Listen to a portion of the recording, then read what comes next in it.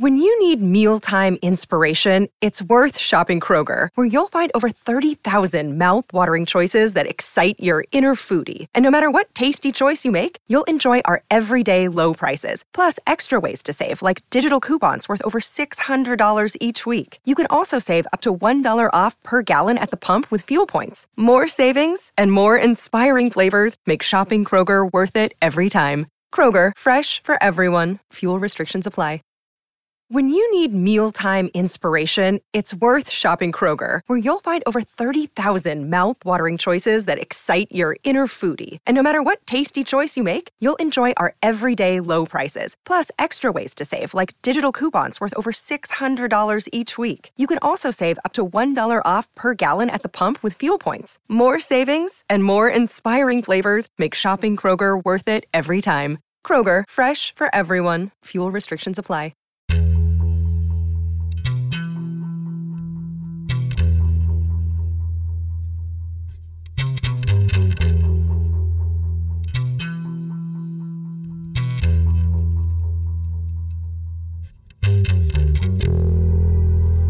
Hold hands and close your eyes. It's midnight, and you're listening to the Ghost Story Guys.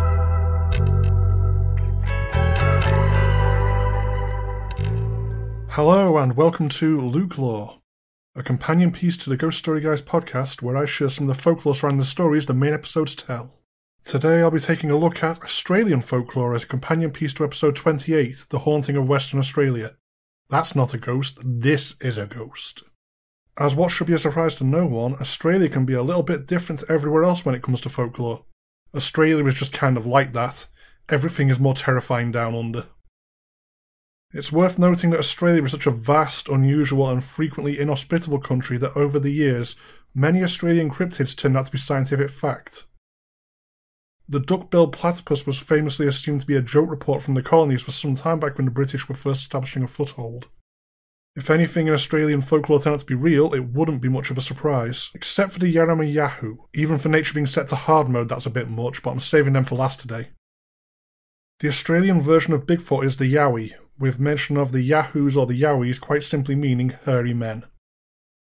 There have been loads of reported sightings and they go back a long way. And I mean a long way.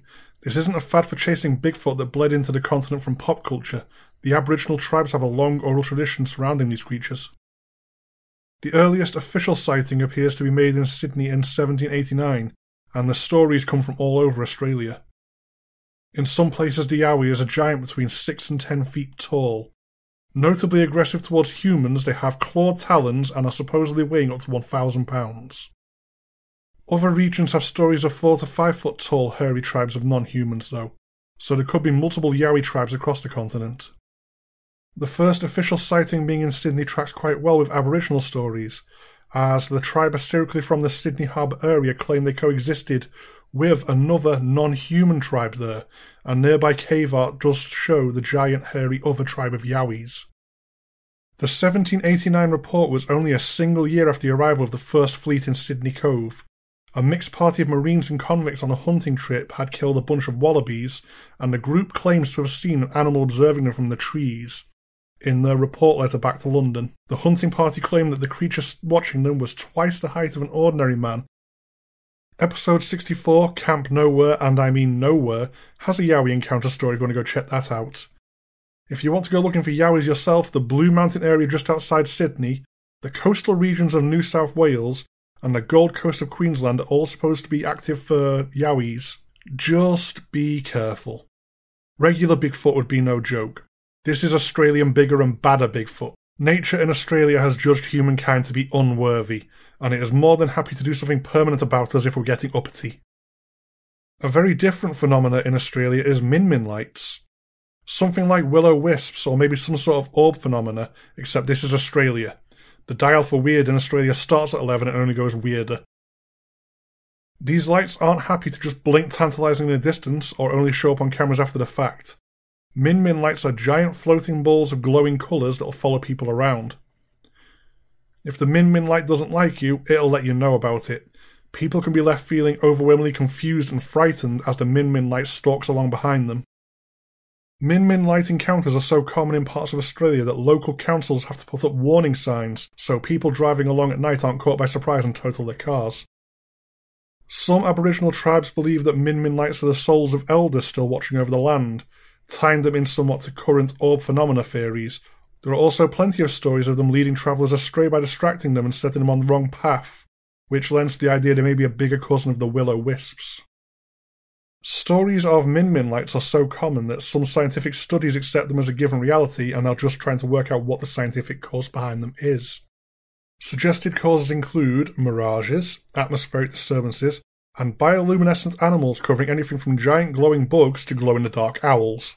Personally, I'd be very okay if this turned out to be glow-in-the-dark owls, because that's awesome and I would want one. But I keep getting caught up on how the Min Min lights make people feel, especially the stories of them making Aboriginal tribe members feeling unnaturally frightened. The Aboriginal Australians.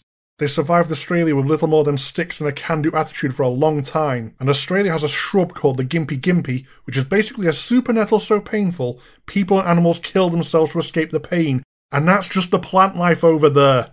I don't think a regular weird glow-in-the-dark is going to faze them much.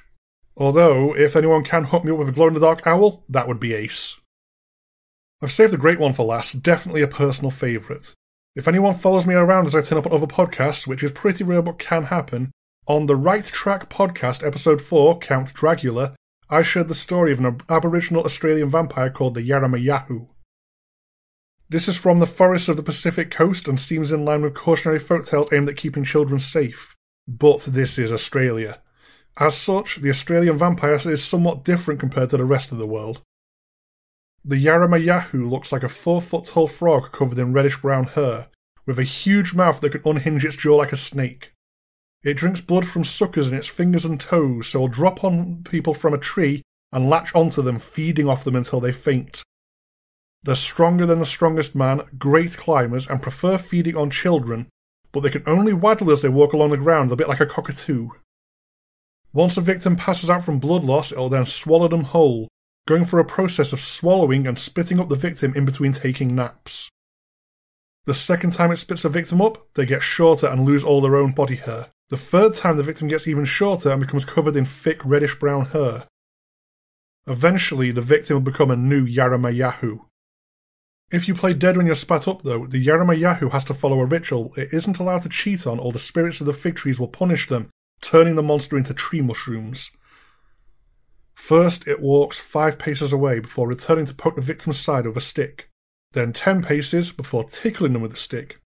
Then 50 yards, followed by more tickling. If the person stays playing dead up to that point, it then goes to have a nap, giving them a chance to run away as the monster is so slow on the ground. The Yaramayahu will call, "Where have you gone, my victim?" and try to chase, but they are easy to escape. A spiteful Yaramayahu may then drink up all the nearby water, so thirsty people have no choice but to come for tree sap, where they can then try and get a new victim. Although ending on a pretty unusual high note, this is far from everything in Australia. I didn't have time to look at some of the big cat sightings. There's been a recent press fad over there for trying to find a living T-Rex-like creature. I didn't get into the Aboriginal dream world folklore, and there's always so much more than a bite-sized show like this can cover all in one sitting. If the main show heads back over to Australia, then so shall I, so bug Ian and Brennan if that sounds like something you want to hear more on. That's all for Luke Lore this time. Next Luke Lore should be a return to furries as I shine a spotlight on Selkies and Kelpies, digging into the elemental fae of the water.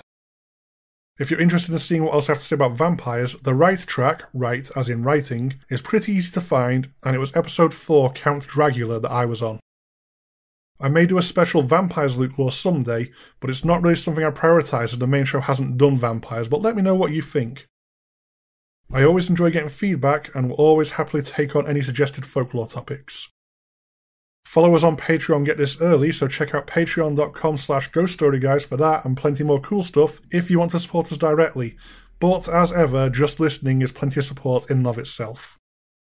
I hope you enjoy my companion show, and please feel free to reach out to either the show or myself directly via email, social media if you have any questions, feedback, or requests for Luke Lore. The show email is ghoststoryguys@gmail.com, and I am Luke Greensmith on both Twitter and Facebook. We also have a very active Instagram account full of things just for fun, but also you get some news and peeks behind the scenes on there. Goodbye for now.